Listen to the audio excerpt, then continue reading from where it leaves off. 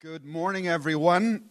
In these very unusual global circumstances, I welcome you if you're joining us for the first time in London Family Centre, and welcome to those of you who join us every week. We love you and we care about you, and at this time all over the world, I'm sure the news you have been following as well as we have. As Pastor Timothy shared, we will no longer be meeting on Sunday until the government relaxes some of the laws and the restrictions surrounding public gatherings, etc., etc. Some of our people are not well, not many, thank God, and they've chosen just to self-isolate just in case they may have the virus. But stay strong, stay praying. Yesterday I was sharing that isolation is nothing strange in the kingdom of God. The children of Israel were isolated many, many times, cast out from Jerusalem, cast out from their own land. The prophets in history also, the same thing. Excuse me for coughing. I cough all the time, okay? The prophets also were cast out, most of them, if not all of them, for preaching the word of God and bringing his word to the nations. And Jesus himself chose isolation many, many, many times to draw close to the Father. In fact, in Matthew chapter 6, verse 6, Jesus advises you and I that occasionally we should choose isolation. He says, go into your room, close the door, and seek your Father in secret. So I encourage you in these challenging weeks and months ahead that you do exactly that. Take advantage of this time to seek your heavenly Father, go into your secret place and pray and seek his face. And I pray through this that your prayer life, your relationship with Jesus will be utterly transformed, and what the devil intended for harm will be turned for good. All things will work together for good for those who love the Lord. And I pray that upon your family, your home, wherever you are. If you're watching us live on Facebook, can I ask you to go live yourself or to share this video right now? Share it live, put it on your own page so that we can get out to the nations and share the good news of the gospel. So number one, in these weeks ahead, I want you to pray. Number two, I want you to evangelize. Yesterday I was sharing that I live in a large apartment block in London city centre. And many of the people, they don't like talking to anybody. When you pass them in the corridors, they put their heads down like this. And you can say, good morning. They're not interested. But two of those people who I've repeatedly greeted, and they have repeatedly ignored me, two of those people stopped me this week. In fact, one of them came over to our apartment. She's a lecturer in UCL, and she was saying, are you okay? What's happening? So the door is open, maybe in a way that it has not been previously, for us to share the gospel, to communicate our faith. So number one, I want you to pray. Number two, I want you to evangelize and approach evangelism with a fresh perspective. Thirdly, I'm asking you to gather as families. So if you're in your house right now and dad's upstairs, or he's doing the garden, or he's cooking the chicken, I want you to go and get him and bring him into the room. I want us to worship as families and worship together. Okay? Thank you for joining us. Let's pray as we begin to look at God's word this morning. Father, we gather together as your people around the nations. And we thank you. We accept whatever the circumstances is. As the Apostle Paul said, in good times and bad, for richer or for poorer, I will seek to praise the Lord. I will rejoice in the Lord at all times. And even in this time of great hardship and fear for so many people, we pray that the anchor of our salvation, the focus of our faith, will submerge all of this news, that it will take the place of this news. Father, let your name be proclaimed. And we do proclaim your name, the name of Jesus, above COVID-19, above every virus, above every sickness. Jesus Christ is Lord. Jesus Christ is Lord in my family. Jesus Christ is Lord of my nation. Jesus Christ is Lord of my government. Lord, we proclaim, we state, we speak out your name. And I invite you in your homes, pray right now. Fathers, lift your voice. Lift your voices. Let me hear you pray. Come on. Pray out to God. Cover your family. Cover your children. Cover your wives. Wives, cover your husbands. Let's lift our homes, lift our neighborhoods. If you're a regional leader, lift your region. Praise you, God. Father, we lift, and indeed the churches in the UK. We lift our churches across this nation and around the world. Father, we also have a special concern for Italy when we see the enormity of the impact there. And we pray for these dear people locked up for so many weeks, many of them on such a high death toll. We pray for China that you will bring them fully out of this virus and cleanse that land. Lord, for America, that you will be with them. For the continent of Africa, that you will protect them from this onslaught. For Asia, God, for all the nations of the world, we commit them to you. In Jesus' name. Amen. I've got a cough. Okay, so don't laugh. I feel terrible when I'm coughing in the midst of this situation. I've been coughing for 20 years, so it's got nothing to do with the virus. About 20 years ago, I was out for a walk one day, and I was just in deep meditation and conversation to God. I had written a couple of books on end times, but a thought came to me. I can't even describe it. You know when you have a moment of intimacy, if you're married, with your husband or wife, and you've got a really deep, profound moment. For me, this was like that. This was really personal between me and God.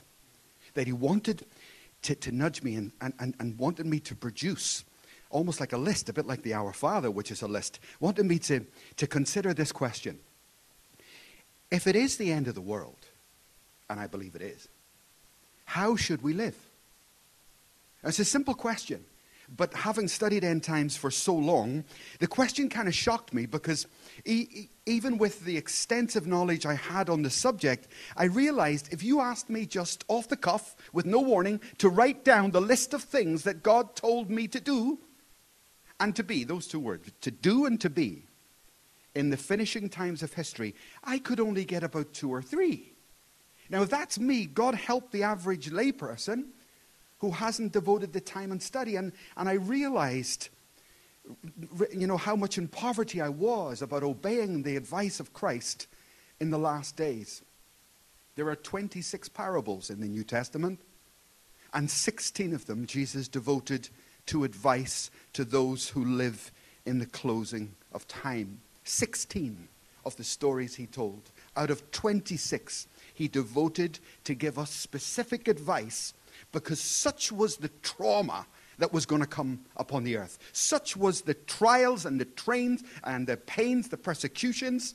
It was going to be so intense in the future that he got it written down in the Word. I want this generation that lives in these days to be aware of what's coming upon the earth. And I want to talk to you about that today. I'm going to read to you, if you've got your Bibles, turn to 2 Peter chapter 3 and verse 10. The Apostle Peter considers this same question. 2 Peter chapter 3 and verse 10. Peter's thinking like I was thinking. How should we live? 2 Peter 3:10. But do not forget this one thing, dear friends. With the Lord, a day is like 1,000 years, and 1,000 years are like a day. So many things happened in one day last week, didn't they? So many changes in one day. But do not forget this one thing, dear friends. With the Lord, a day is like 1,000 years, and the happenings of 1,000 years can happen in one day. The Lord is not slow in keeping his promise, as some understand slowness. Instead, he is being patient with you, not wanting anyone to perish, but everyone to come to repentance. That's you coming to repentance. But the day of the Lord will come like a thief, just when they're not expecting it. We had so many plans for this year. We had Easter camp. We've got events. Pastor Janet had a WIN meeting coming up in just a couple of weeks' time. So many plans we had, huh? But the day of the Lord will come like a thief when you least expect it, right? The heavens will disappear with a roar. The elements will be destroyed by fire. And the earth and everything done in it will be laid bare. And verse 11 was my key verse for such a long time in my study. Since everything will be destroyed in this way. Hallelujah. since everything is going to be destroyed, what kind of people should we be? And I want to pause this morning, ask myself, and I want you to ask yourself this incredibly deep and important and searching question from the Apostle Peter himself. How should I live then? What is the advice of Jesus and his apostles, his founding apostles here? What do they tell me? Excuse me. So I took time out and I studied. I actually ended up with about 16 specific points that Scripture gives us in light of the fact that the world is ending. 16 specific points to the end times church. The first one may sound a little bit obvious. Make sure you're saved. Make sure you're saved. In John's Gospel, chapter 1 and verse 1, he talks about, yet to all those who did receive him, all those who were born again, to those who believed in his name, he gave them the right to become the children of God. Listen to this. Children not born of natural descent. Children not born because of a husband's decision or a husband's will. In other words, the will of man. Please listen to me, guys, because I travel all over the world and I visit churches, and it scares the life out of me when I see churchgoers. Because I believe many people go to church and they think it means they're Christians or they're in some way eternally secure. And that is not what Scripture teaches. The Bible says, Jesus says, you must be born again. You must be born again. And you can go, you see what he says is absolutely right. Those children not born of natural descent. So if I come from a church-going family, and my family, this is natural descent, and my family go to church, that's the kind of upbringing I had, and I go to church every week, I can be deluded into thinking that that makes me right with God. Children not born of natural descent, or of a husband's decision. Have you got any idea the number of men who are in church because of their wives? Because their wives... Okay, let's move on. Their wives drag them to church on Sunday. You can be in church because of someone else's decision, someone else's fervor and fire. People are in church for a multitude of reasons. But friends, I tell you, at the end of time, when this life winds up, it's not going to be that person who can save you. And you're not going to face that person. The only person whose decision matters in regards to salvation is the opinion and decision of God for me. Not what people around me think. It's what God thinks of me. People may tell you, oh yes, you're born again, you're saved, and there's a degree of comfort I take from that.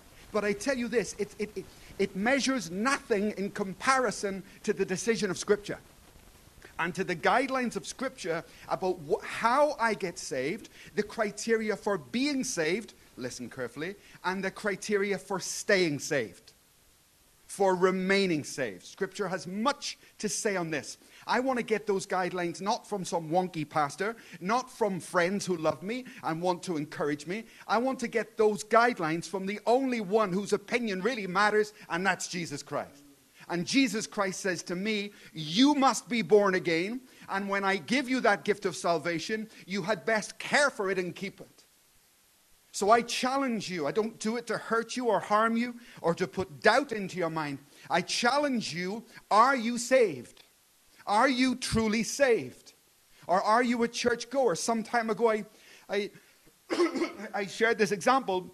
I think God wanted me to see something. I was preaching in Dublin. And I was on the front row. I was a visiting minister. And I just leaned over. I looked down the row. And there was this woman standing there. I don't know anybody. She looked like a leader because she's with the leaders. And she's clapping and she's bobbing around at the front. I mean, for all the world, this woman she doesn't just look saved. She looks Pentecostal saved. And God spoke to me, that she's not saved. To go and talk with her and witness to her. And I'm in the middle of worship. Not saved. Well, she looks saved to me. She looks saved to me. So I just got on with it. I preached my message and I got distracted. And I was talking to people. And that very woman came to me to ask some question. And then I felt convicted. I needed to address her with the word I had. And I began to say to her, can I ask you like a personal question? Are you a born again Christian? And her answer, I believe, was what God wanted me to see. And she was greatly affronted that I should even ask her that. And the first challenge she threw back at me is, do you know my mother? It's funny, I don't know your mother. I haven't got a clue about your mother. And I started saying, I just want a straight answer to a straight question. Are you born again? And her mind went into overdrive. Have you got any idea what my mother did? We founded this church, myself and my mother. Those born not of another father's decision or a mother's decision, or who brings you, how true is Scripture? How true is Scripture? When I pushed and prodded and I was hoping I was wrong, I gave that woman multiple opportunities to mention the one name, the only name that is of any importance, and it's not your mother. Praise God. Happy Mother's Day. It's not your mother. It's Jesus. But she did not fall back on Christ. And I tell you, I learned a lesson that day. Jesus alludes to this various times about how people can hide in churches. And you can hide in a church until Christ comes back. You can be invisible in the crowd today, but I promise you that, invisible man cloak is going to become undone because Christ's eyes can see your spirit and your soul. Jesus told the story of a wedding banquet in Matthew chapter 22. Listen to this. Jesus spoke to them again in parables, saying, the kingdom of heaven is like a king who prepared a wedding banquet for his son. This is the father for the son, bringing in the saved. He sent his servants to those who had been invited. All the apostles, the preachers, evangelists all over the years, come to Christ. But many of them refused to come. And you know the story. They go out and they go out and they go out again and again. And then in verse 11 it says this. But when the king arrived, the second coming, when the king arrived, he came in to see those who are in church, to see the guests. And he noticed a man in the crowd who wasn't wearing wedding clothes. And he asked, how did this guy get in here? Throw him out, bind him hand and foot, and throw him into eternal darkness. Now, my point is, no one else realized that this guy didn't belong in there. So he was welcome in the church. He was welcome in the fellowship. He was recognized by all. But he was not recognized by the only one that ultimately matters. And my fear for our churches is there are many in our churches like this who get the approval and the commendation of the fellowship, but yet can be distant from God himself. So I ask you, first and foremost, are you born again? Without repentance, there is no forgiveness of sins. So salvation is very simple, really. Repent of your sin. Believe in the death and resurrection of Jesus Christ for you. Get yourself baptized in water. This is your testimony to the world. And then receive the Holy Spirit into your life. That's what empowers you and keeps you, certainly in days like this. Are you saved? Are you born again? Secondly, my advice, and I believe Scripture's advice, and I can show you Scriptures for each of these in detail, is that you need to tell your family. I ask you to consider your family now. When did you last tell your family about Jesus Christ? That's my first responsibility. Many can, preach in churches, etc., or go out on the street and evangelize. But their own homes, their own kith and kin. Statistics tell us for the first 2 years, people talk to their families, and then the graph begins to drastically drop. We feel we're not breaking through, and then we leave them, and there's almost like a long silence that could be 10 years. And I pray that at this moment, and I want you to listen to me here, at this moment, seize the moment, the Kairos moment, to speak again that gospel that you spoke those years ago to your family. Seize this moment and tell them again about Jesus. When the tower fell, so many people messaging me from around the world because they're seeing the TV for London. They're seeing the panic in London, and they said, "Oh, are you okay? We saw what's on the news." And I'm sure you have had similar messages, but I want you to deal with that message, that question, biblically. So when the tower fell, remember the tower fell, all the people were killed. And they turned to Jesus and said, why did those people die? What happened to those people? Look at this terrible situation in London. Why did this happen to them? And Jesus turns the question straight back onto the people asking the question. He said, never mind them, what about you? What about you? So when your family message you, email you, call you, are you okay? You say, I'm fine. What about you? What about you? Jesus, I think, handles this remarkably well. It's a real insight. Each of your family need to be thinking about themselves. And it's a moment where you can restate your faith. Proclaim your faith again to your family members. And I pray that through these months, God is really, in his sovereign will, we have a little moment in history, perhaps where you're going to speak to family members you haven't spoken to for years. Simply because of the global crisis, at least for these weeks or months, people are coming together. Who knows what's going to happen in times to come? But at this moment, people are open and they're willing to talk. So I advise you seize that moment and talk to them. Number one, get saved. Number two, tell your family. And number three, very important, in 2 Peter chapter 3, Peter says this, I am warning you, in the last moments, false teachers will come. Many false prophets will arise.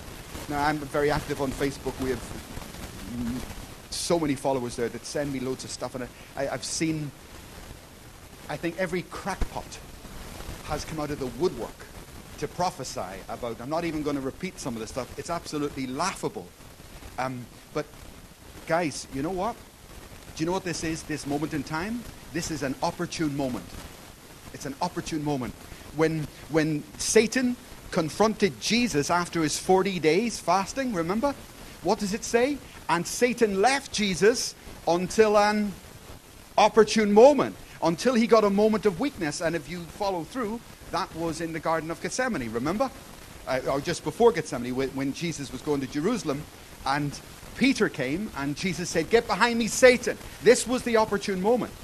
It was a moment of weakness. And in the world at the moment, I think people are in fear. And it's an opportune moment for the devil to put confusion and distraction into people's minds. So I ask you, don't listen to false prophets. Don't listen to crazy prophecies and a lot of stuff that's knocking around out there. Stay under the covering and the oversight that God has given you. And don't follow these people. It says they will be prolific. There will be many, not just false prophets, but false Christs. So number one, make sure you're saved. Tell your family. Watch out for false teachers. And fourthly, I don't want you to be idle. I don't know where people are this morning. I got a text message. Don't laugh, but I got a text message this morning from someone who was going to stay in bed. Because there's no church. There's no church, you see. So they don't have to go to church. But I had to ask them a question. So I sent them a text. And they texted back and said, you know, it's a good job you've texted me, because actually I was going to stay in bed. So what we do at this moment, for me, is critical. What are you going to do now in this closing moment? In Matthew chapter 20, the wonderful parable of the laborers in the vineyard tells us about the different eras, the different stages in history. For the kingdom of heaven is like a landowner who went out early one morning to hire laborers for his vineyard. Now when he had agreed with the laborers for a denarius a day, he sent them into his vineyard. And he went out at about the third hour, and he saw others standing idle in the marketplace. And he said to them, you also go and work in my vineyard, and whatever is right I will give you. So they went. Again he went out about the 6th hour, and about the 9th hour, and he did likewise. And about the 11th hour he went out and found others still idle. And there's the word that repeats itself. Idle. And he said to them, why have you been standing here idle all day? And they said to him, because no one hired us, because we weren't going to be paid. That was their answer. Because no one gave us money to go and work in the kingdom, therefore we didn't do anything, See their mindset. Jesus is giving a description of the end times church here. And he said to them, you also go and work in my vineyard. He speaks of the 3rd hour, the 6th hour, the 9th hour, and the 11th hour, and how God the Father sent workers out in the 3rd hour. That's the patriarchs. He sent workers out in the 6th hour. That's the judges and the kings. He sent workers out in the 9th hour. That's the prophets and the apostles. So we have been preceded by our forefathers in each of these generations and ages who were sent by God out to do the work in the harvest field. My point is, in the last moment, in the 11th hour, in the parable Jesus teaches, when he comes to the end times church, they want money. That's their answer. It's an astonishing answer. We're not going to share the gospel, number one, because isn't that only paid staff, ordained staff, full-time staff? Isn't that the only people who do this? This is not for us. That's for other people. What a deception. What a deception. End times deception here. We as a church believe in the priesthood of all believers. And Christ is calling you, and he turns to these people. To be honest, I feel great pity in him because they have been deceived. They have been deceived into thinking almost there's 2 levels of Christian or 2 types of Christian, and I'm a lower level. I can't share like other people. And I want to break that deception off you in Jesus' name. Go and work in the vineyard.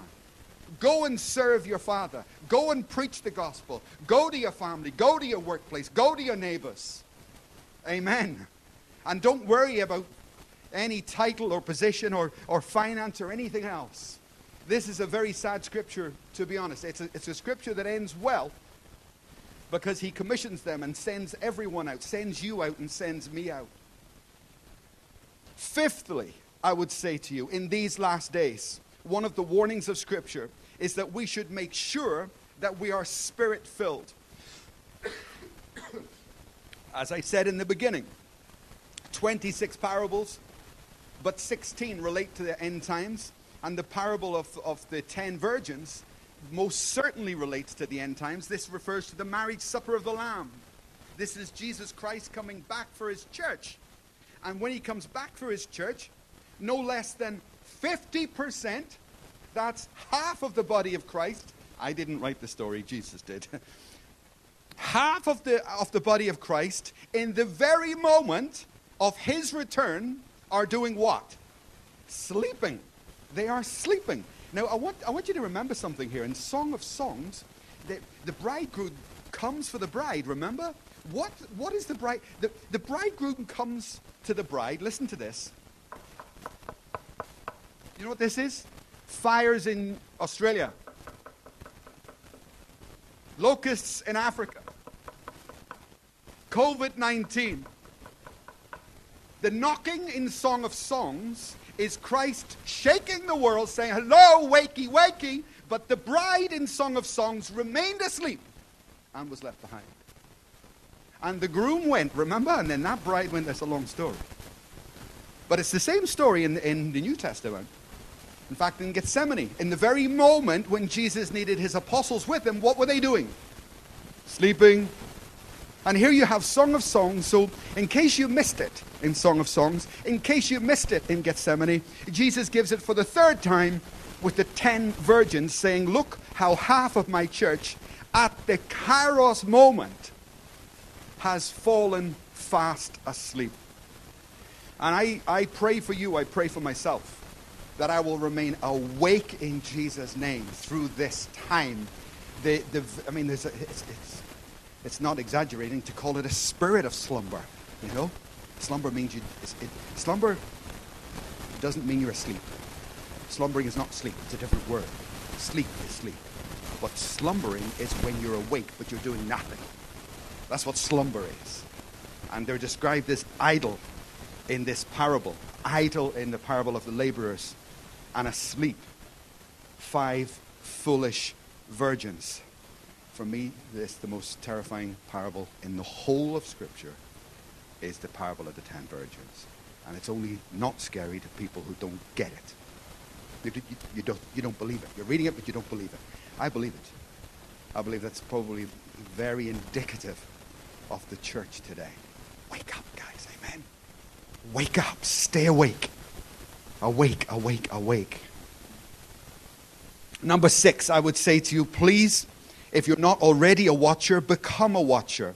Matthew chapter 24, Jesus said to the End Times Church, be sure that you watch and pray. And many years ago, once I began to study End Times, I changed my interests. I had no interest in ecology or politics or Israel or anything else. But I realized my flaw once I got into this topic, this whole subject of eschatology. It changed my mind. And I realized that because many Christians pray and they don't know what to pray for. That's why I get text messages asking me for prayer lists. Who needs a prayer list?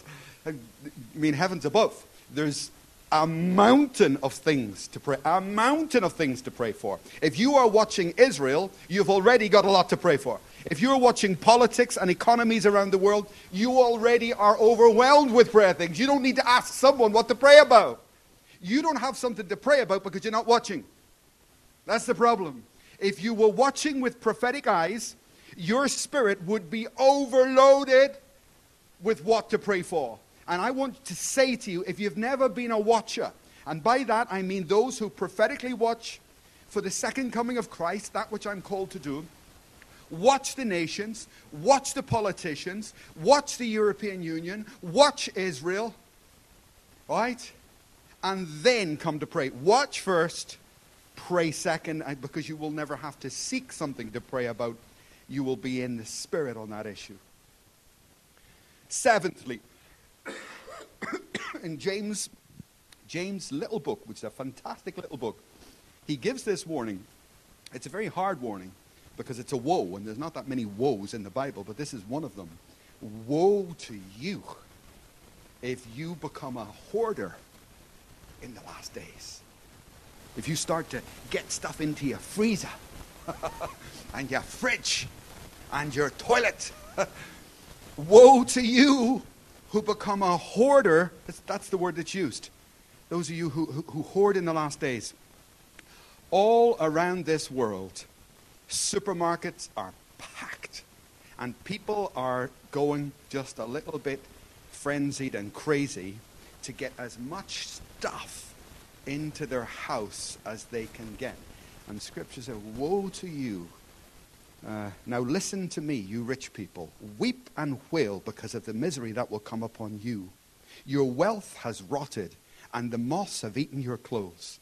Your gold and silver are corroded. Their corrosion will testify against you and eat your flesh like fire. You have hoarded wealth in the last days.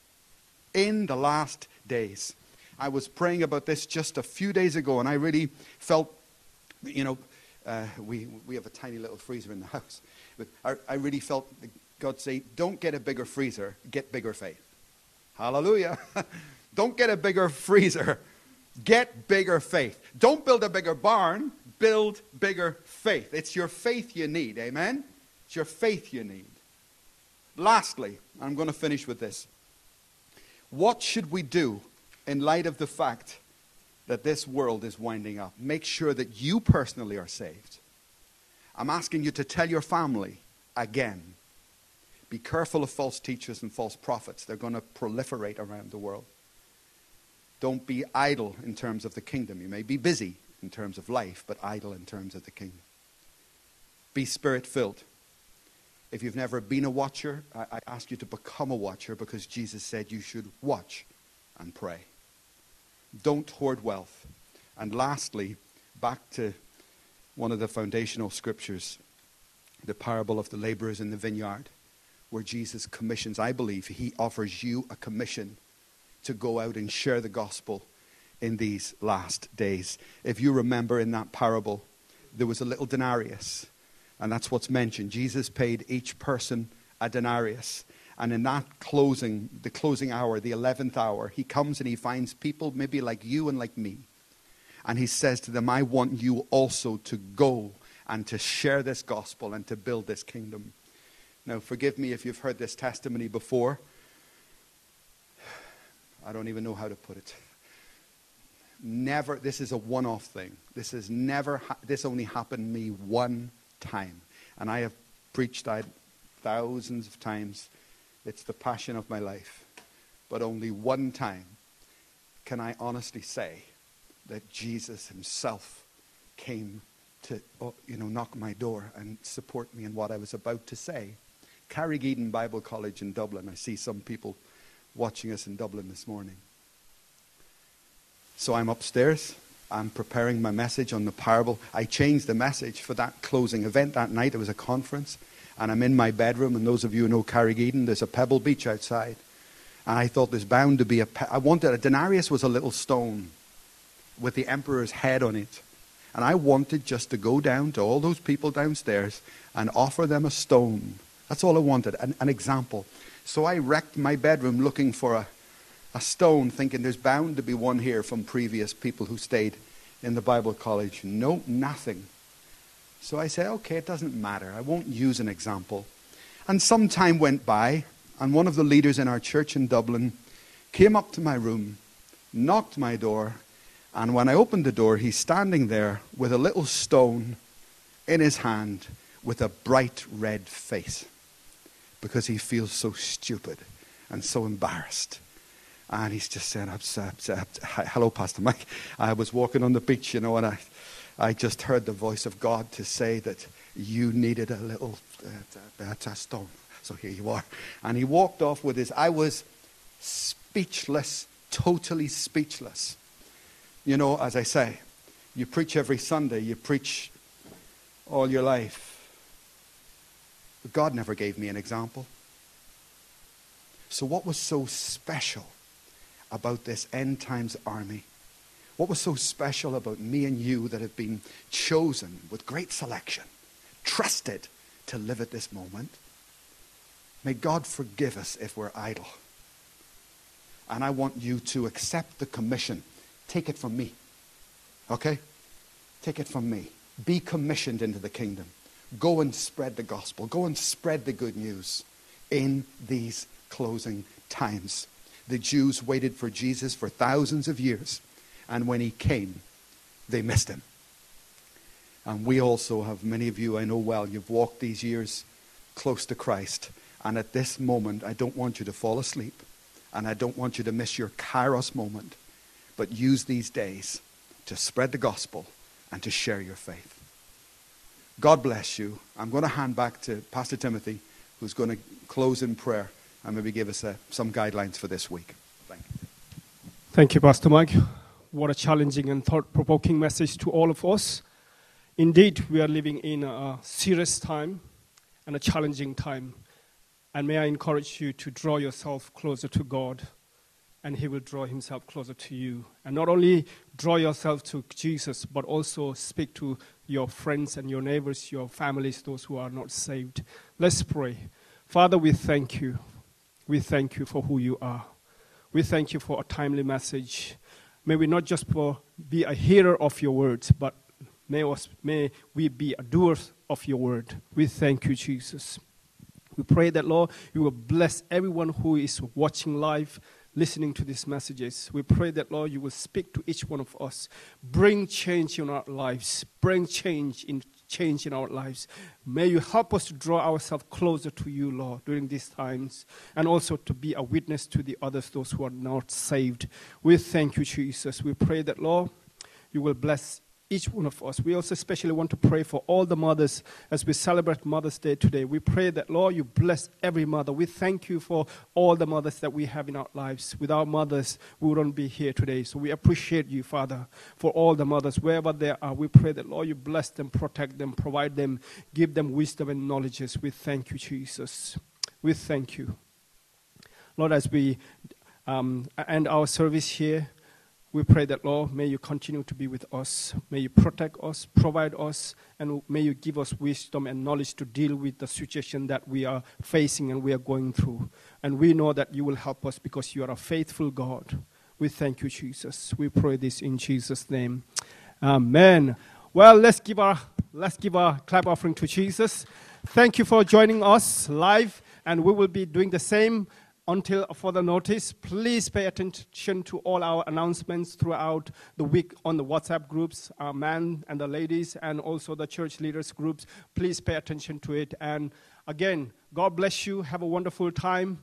I know we may not be able to have a wonderful time. However, try your best to create an atmosphere. Try your best to create a presence of God in your house. God bless you all. Thank you. God bless you. Bye-bye. Bye-bye.